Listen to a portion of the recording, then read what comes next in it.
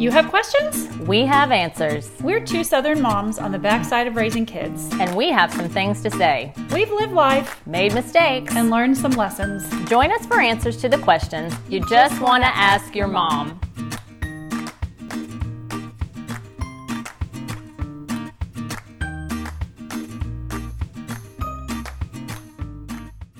Hey, welcome to another Just Ask Your Mom podcast. I'm Renee Sproles. And I'm Bonnie Blaylock. Well, in November of 2021, we aired an episode asking the question, are you the default parent? And it was based on Eve Rodsky's book, Fair Play. In her book, she introduces a very usable system that helps couples and families more fairly divide the labor in the home so the majority doesn't fall on a single person. And we all know who that person usually is. Mom. Yep. That's true. So on this episode, we're going to delve a little more into the nuance of that system by talking about how to teach our kids to notice what needs to be done in the home in the first place. Before any chore or task is initiated, somebody has to first notice that it needs to be done. Yep. And usually that person is mom. And this is what ends up creating a lot of mental load that we've talked about. And we're all aware of it because most of us feel that on a daily basis. Right. So just to kind of recap, you might think about mental load as worry work. It's kind of that mental circus that we have going on in our heads. The three rings, they're full of prancing ponies and elephants and clowns and jugglers. Well, we're thinking not only of the list of things we need to do on a daily basis for our own welfare, but if we are mothers, we're typically also juggling the schedule and needs of the rest of the family as well. The more kids, the more you're juggling. Mm-hmm. And that's the road that leads to overwhelm and exhaustion and resentment. Yeah, Eve Rodsky puts it this way, and I think she's right. The cognitive labor of running a household is as intense as running a Fortune 500 company. I think so. And people, if you've never done it, you don't get that. But yeah, and we devalue it. We just think, oh, it's just home stuff. It's just family stuff. Right. But an interview we recently did with Mel Hashey, she really runs her house like it's a business. And she and her husband intentionally think about it like a business. Right. And that's how you reach the successes that they get to. Yeah. Is by doing it that way. Yeah. All the components and the goals. And a lot of this episode overlaps with what she was saying. Mm-hmm. Their family does. Mm-hmm. Now, Rodsky tackles the idea of division of labor in her book, Fair Play. The goal was initially to outline all the tasks needed to keep the house, the schedule, the meals, the activities running smoothly and fairly. And when you first use this approach, it's just a little bit more time on the front end as you're both agreeing what a reasonable person can expect from a task being done. Right. So if you are the one who's going to be taking the kids to school every day from start to finish, you're asking, what would a reasonable person think would be involved in that task? So you're going to have to think the night before what needs to be ready to go the next morning. And maybe you're the one also making the school lunch or helping your child make lunch. You're going to have to be sure all the backpack papers are signed, what activities are on the calendar for the following day. So you're making sure to have any kind of equipment or gear ready for practices or clubs. And then how you're going to make sure the morning runs so you're out the door and on time. That is task from start to finish. And I think if we ask, hey, can you take the kids to school in the morning? They're thinking, I'm literally getting in the car and taking them to school in the morning. That's all I have to do. And they're not thinking about all the rest that goes with it. Yeah. The core memory from that podcast was the dishwashing example. It's the same idea. So if you're in charge of doing the dishes after dinner, what does that mean? What does a reasonable person expect? What does a reasonable person expect? Yeah. Are they piled in the sink rinsed? Are they soaking? I love that little passive-aggressive move. No, I've lied to myself about soaking for so many years. I hate soaking. But yeah, it was what does that look like for you? That's why you discuss it, because everybody's not going to have the same answer on that. And you do what works for the two of you. So after the initial outline of the tasks, you huddle up on a weekly basis and decide how it's going and whether you need to maybe divide some tasks differently for the next week. Yeah, based on everybody's schedule and what they can handle, all that stuff. That's just how families, like a corporation, can run smoothly, where it doesn't all fall on one person. So one of the big hurdles in that mental load division of labor conversation is that it usually falls on that one person who cares the most to notice and then decide what needs to be done. So while your spouse or kids might be willing to help or pitch in, it's the noticing in the first place that still adds to that overwhelm. Yeah, because that's part of the mental load is the noticing and having to point it out. So you're thinking, why am I doing everything around here? Is everyone else blind? And if you have to ask for help, that's one more job for you to do. One more thing on your plate. Because I know a lot of spouses and also kids, older kids too, probably. I would help you if you would just ask me. Mm-hmm. Well, that still means it's on me because I've got to ask. I've still got to notice it, and then I've got to ask. Yeah, and that's really not ideal. I know that it's how some people, it's the situation you're in, and you have my sympathies, but that's not ideal. And so that's what we want to talk about today. You and your spouse both live in the same house, and you're both parents. And if you have to ask your spouse to put away a basket of clean clothes that's been sitting on the couch for 2 days, that implies that it's your job. It's if that's what you negotiated, then you go put those clothes away. What's wrong with you? Right. If that's what you, right. Yeah, it depends. A lot of people have kind of a division of labor, and if your job is the laundry, then you do it. Yeah. Right. But if not, then you need to revisit. I mean, this is a great couch time conversation, Bonnie. Right. Yeah. You know, Mel Hashey talked about how they have a dinner time. The tough truths. They have the tough truths moment, and it's like so nice to not have one big family meeting once a year or twice a year where all the resentment's built up. Where you learn to just kind of say, "Oh yeah, okay, I'm going to save this for Saturday's dinner where we're going to discuss this stuff," and you're not like a champagne bottle where you pop that cork and you're bubbling with rage. Exactly. Yeah. Well, I totally think this fair play system could be a game changer for a lot of households, especially if you're fairly newly married and you haven't really established a lot of patterns or habits lately or yet. And better yet, before you get married. Yeah. If you can talk about it beforehand. But maybe you're way down that road in your marriage and your spouse is not a willing teammate. No amount of asking or trying to change it seems to work. Yep, you can and should continue to have those conversations, but you should explain, we think you should explain what the mental load is and how it feels to you. So how can you do that? Yeah. So you could, when you tell me you're going to take the garbage out and then it's sitting there 2 days later and I passive aggressively haven't touched it, that communicates to me that you don't care about me. Right. It's not that I care about the garbage more than you do. And so I should just do it. It's that you're not thinking of me. Right. So another great thing you can do is surround yourself with people who are having these types of behaviors. Get in a group or a community where the husbands are stepping up and the wives are getting it done. And you're surrounding yourself with people who know a little bit more than you do about how to be the best version of themselves in the role of wife or husband. Right. So then there's that positive peer pressure. Yeah. And it's not all on you. It's maybe and it's not this, you could be a little more like David and Renee Sproul, right? It's not that. No. It's just this subtle sort of unspoken, or maybe it is spoken if some of the guys in the group, have enough chutzpah to say, hey, dude, be a man, take the trash out, right?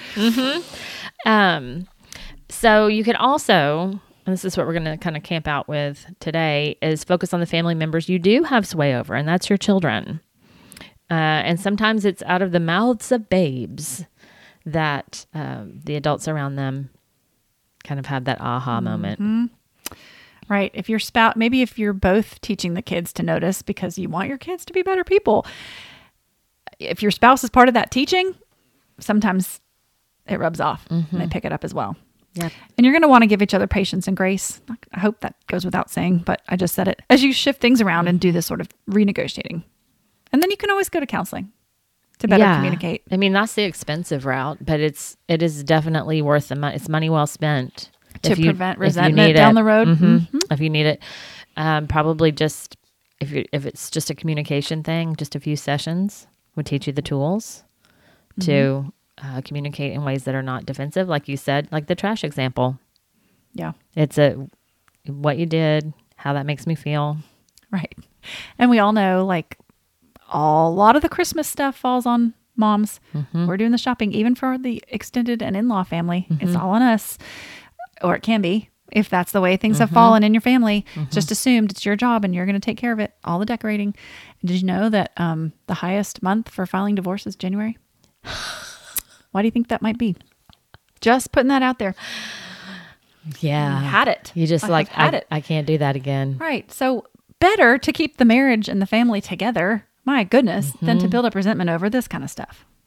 Absolutely. Now, you found some cool Instagram accounts that also talk about this. There is Sam Kelly, and she's got this whole course that she's developed on a concept she calls Notice and Do. And you can find her free guide. We're going to put her Instagram link up here. And there's also a really great, thoughtful account to follow, Real Zach Think Share. And I love this one in particular because it's a guy's perspective. So if your spouse is less than enthusiastic, he calls himself a recovering man-child, which I love.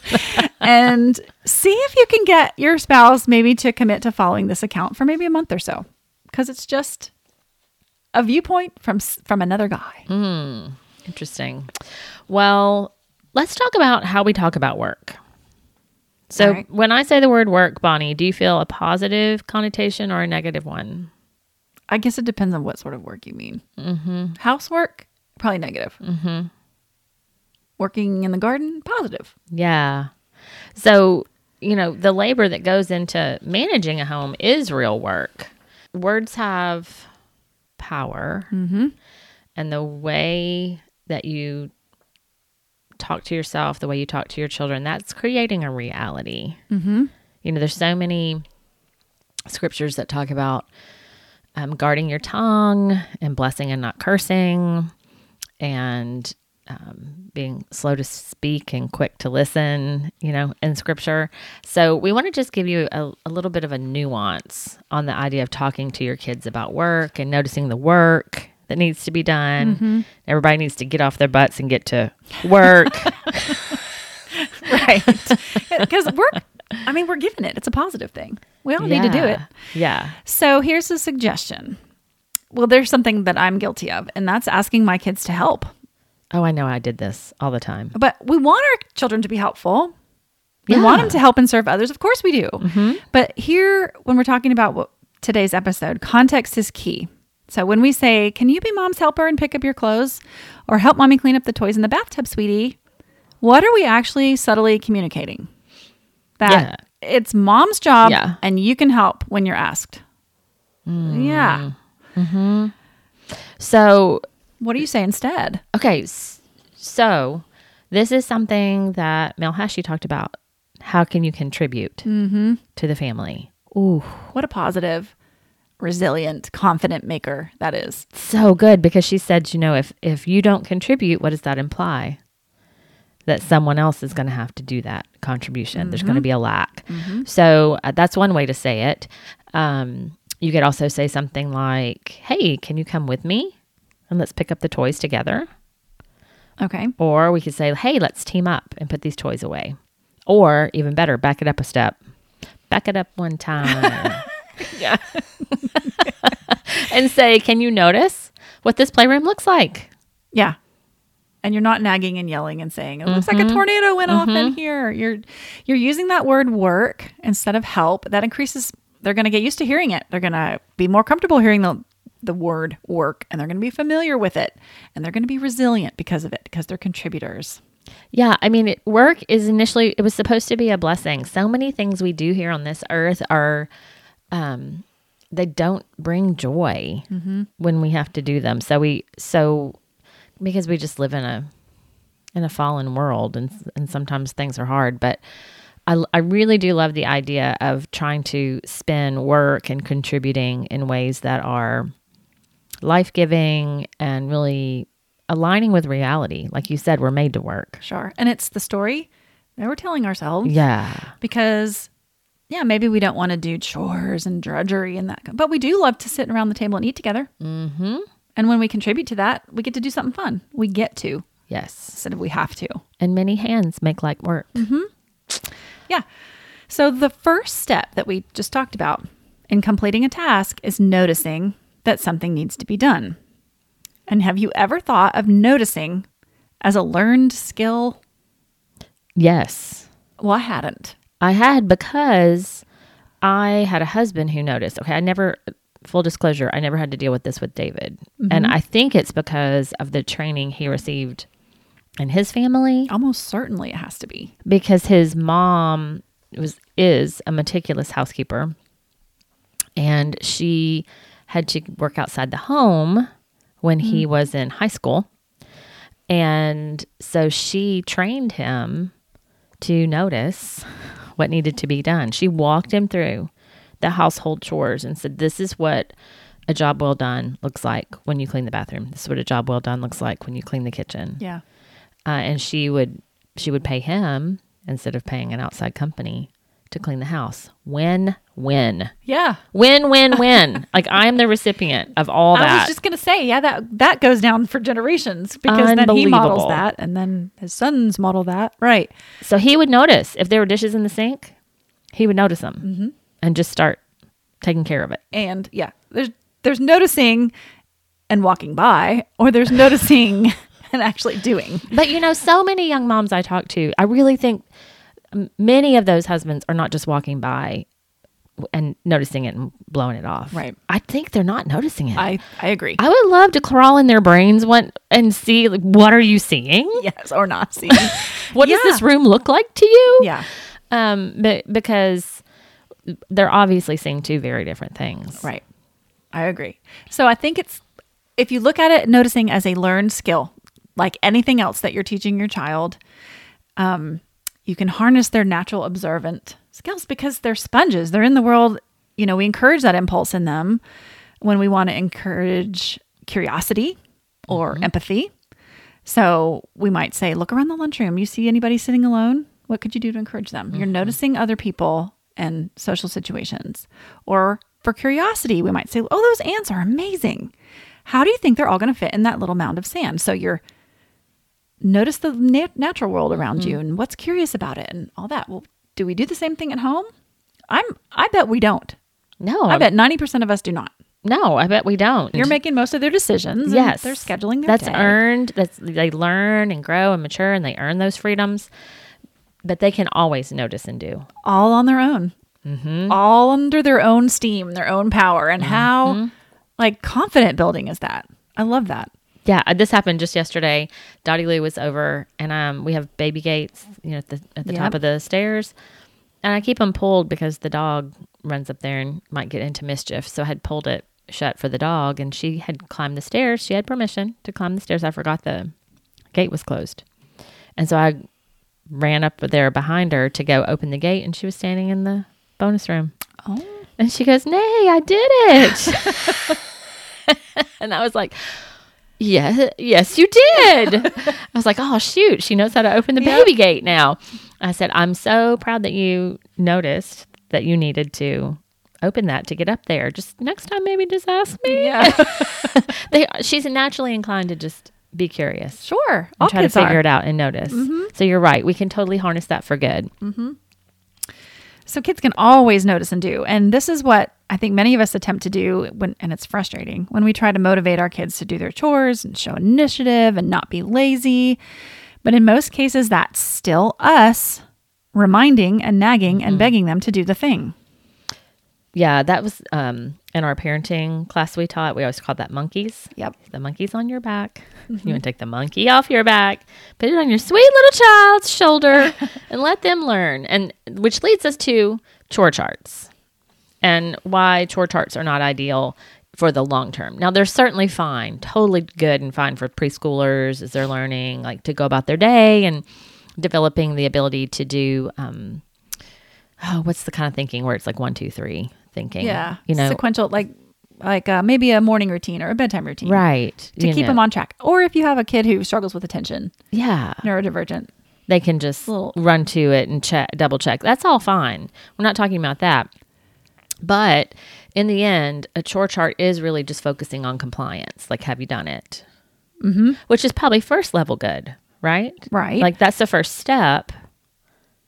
Right. But you're given rewards for that typically, right? People you do this task X number of times and then Right. you're going to get a cookie or a sticker. Right. So once again, if we back that up, well, who is making the chore chart? Yeah, I know. Guess you who? are. You are. Who is assigning all those tasks and delegating? Who is knowing what needs to be done and finagling away to get people to pitch in? Yeah. Is that just another ball that you're juggling? Right. Yeah, in most cases, yes. It totally is. So the first critical step is noticing what needs to be done. And that is not included on the chore chart. We leave that one out. So we can teach noticing, which is what you described your husband. Yeah. It's his life. This is what it probably looked like. And you can do this from toddlers on up to teens. And I think with toddlers, it's part of just narrating your day for them. Maybe, okay, say you start out in the morning, you walk into the bathroom with them, and you're going to do a quick inventory. Hey, look at the soap dispenser. What do you notice about it? Is it full or empty? Yeah. Those are words they're learning, right? Big, little, full, empty. Yeah, near, far. How about the toothpaste or the shampoo? If it's empty, we should put that on a list to remember. Perfect. Right? What do you notice about the potty? Is it clean? Is there toilet paper on the roll? What do you notice about the towels? So this is you narrating to your toddler. You're pointing out to them what they're looking for and what to notice in specific, concrete ways. Is this going to be an ongoing conversation for many, many mornings and evenings? Yep. Will they pick up on it? Also, yes. Yeah. So, you know those picture games, the one where you look from one photo to the next and notice what's different? This is such a cool idea. You can do that with the rooms of your house. Yeah. Plus, you can just have a memento from when your rooms are actually clean. That's true. That's true. So take a picture of their room as a disaster area and their room when it's clean to the standard. Do this with the bathroom. Do this with the kitchen and the playroom. Any area where you're wanting them to begin to notice what needs to be done. And then it's a game. Practice with them. What is different from one photo to the next? What can you notice? That's actually really clever. You could even, print it out. Yeah. And have it for them. Like a little photo book. Yeah. And just know, like, oh, yeah, when I clean this room, that's what it needs to look like. When I clean the bathroom, that's what it needs to look like. This would be super helpful. Double win for the visual learner people in the room. Mm-hmm. So good. And just, you can just practice with them. What's different from one photo to the next? I mean, I can attest to you. Again, Dottie Lou, 2 years old. She loves this game. She loves seek and find. 2 years old. There you go. Yeah. It's such a fun thing to do with her. Mm-hmm. And they're so good. They're going to remember more than you will. And they will. And then it's cool to walk into the room in real life. Okay, remember our pictures? What do you see that's different in here? Yes. So that you're just going to model that, noticing for them out loud. And I think a lot of times, we just do it naturally in our heads. You walk into your room and you're going through that narrative in your head. Mm-hmm. Oh, the pillows are off and the dishes need clean and there's crumbs on that counter. And you're saying it all to yourself in your head. Are you teaching anyone that that's what they're supposed to notice? Right. You're just keeping it all for yourself. Yeah. Share the love. Share it. Yeah. Yeah. Of course, the holidays are a really easy time to do this because there's so many things that are usually different around your house, right? What things have changed? Who did that? Once you've taught this noticing thing and you can do it, you can see how you narrate your day with toddlers. And then for teenagers, it's, teenagers and older kids, it's a little more straightforward than that.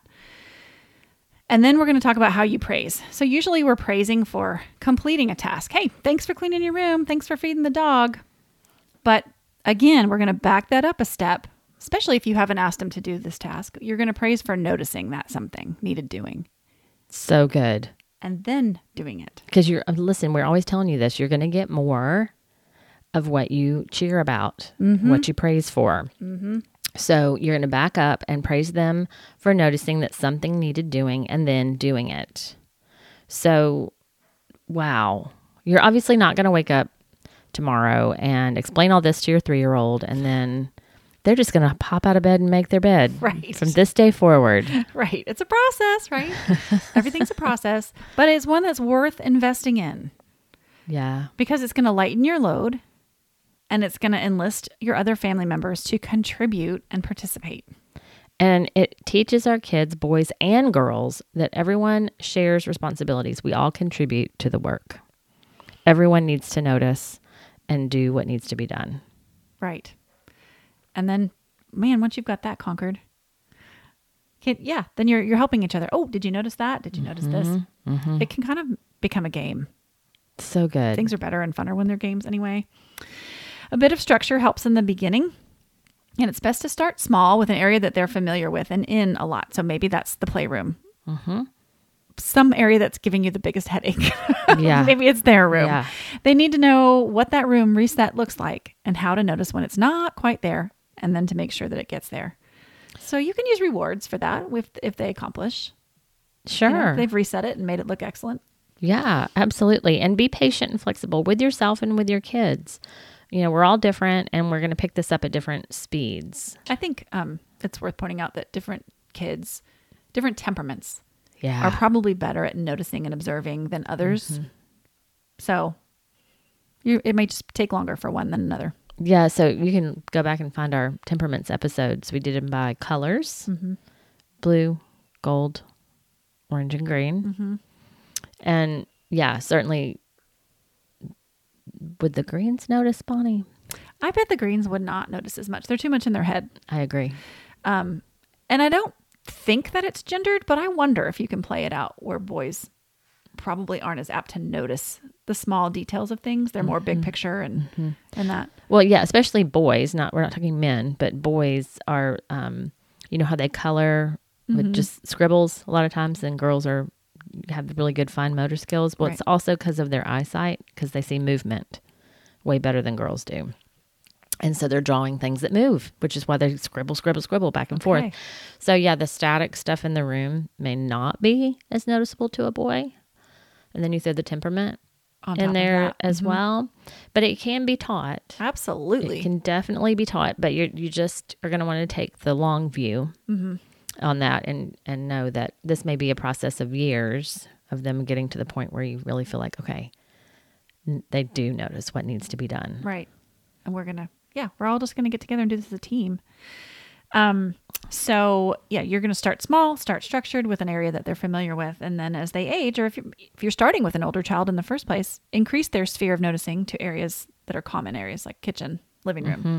So again, moms, praise for that extra first step of noticing. If they notice and do, that's where your occasional rewards come in and your specific praise is most effective. Again, you want to point out what you're looking for. Mm-hmm.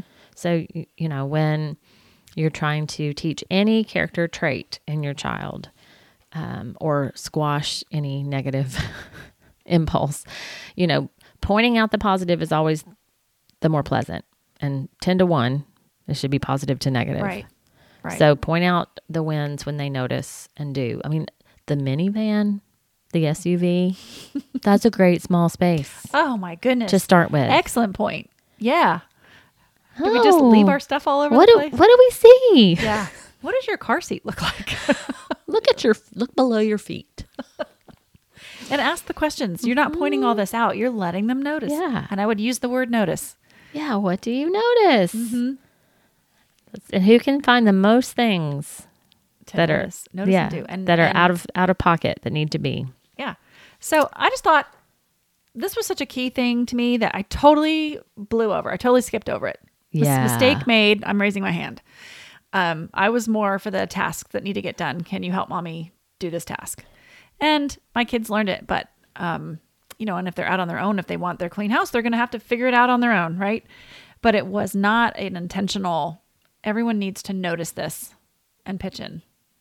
Yeah. And the thing is, you know, when you have investment in keeping the house, you know, a particular way, you know, as a kid, you're going to be less likely to destroy it. You know, if you're the one going back to help. Mm-hmm. You know, my kids tease me endlessly about the group project of mopping the floors because I made them. Right. Get down on your hands and knees and dry it with a towel. I was mopping. It wasn't like I was just standing back cracking the whip. But for sure, you know, they noticed when they didn't have to do it. Mm-hmm. It was like a big win. You know, oh yay! I'm so grateful. I get a break. And yeah, they would notice when they were clean or dirty because they knew it was coming up. Yeah, no, another time was coming up. Got to do it again. Yeah. Same thing with their bathroom. They had ownership of their bathroom. I don't know. Probably the older one was 8 or 10. And they were having to clean their own bathroom. And we just went through like, okay, here's what you're going to notice. Here's what the mirror needs to look like. Here's what the toilet needs to look like. Mm-hmm. Here's what the sink needs to look like. All the blue toothpaste. Who makes kids' toothpaste blue? I don't know. All the blue toothpaste in the sink needs to be scrubbed out. Yes. But yeah, it is a process. It's a great one though. But you can do it, and as your kids get on board with it, and they're saying notice and do. Look, Mom, I noticed that, and I did it. All of the family members in the house are also going to be hearing that language. It's going to become normal language for your house, and kids can encourage the adults to do it as well. Mm-hmm. Yep. So we hope this was helpful for you, and we will have those Instagram accounts and a little summary on our website, justaskyourmom.com. Connect with us on Facebook and Instagram, and take 5 seconds to rate and review the podcast and share us with your friends and family. If you have topic suggestions, we would so love to hear them. You can send those to us at justaskyourmompodcast@gmail.com. And we'll see you next time on Just Ask Your Mom.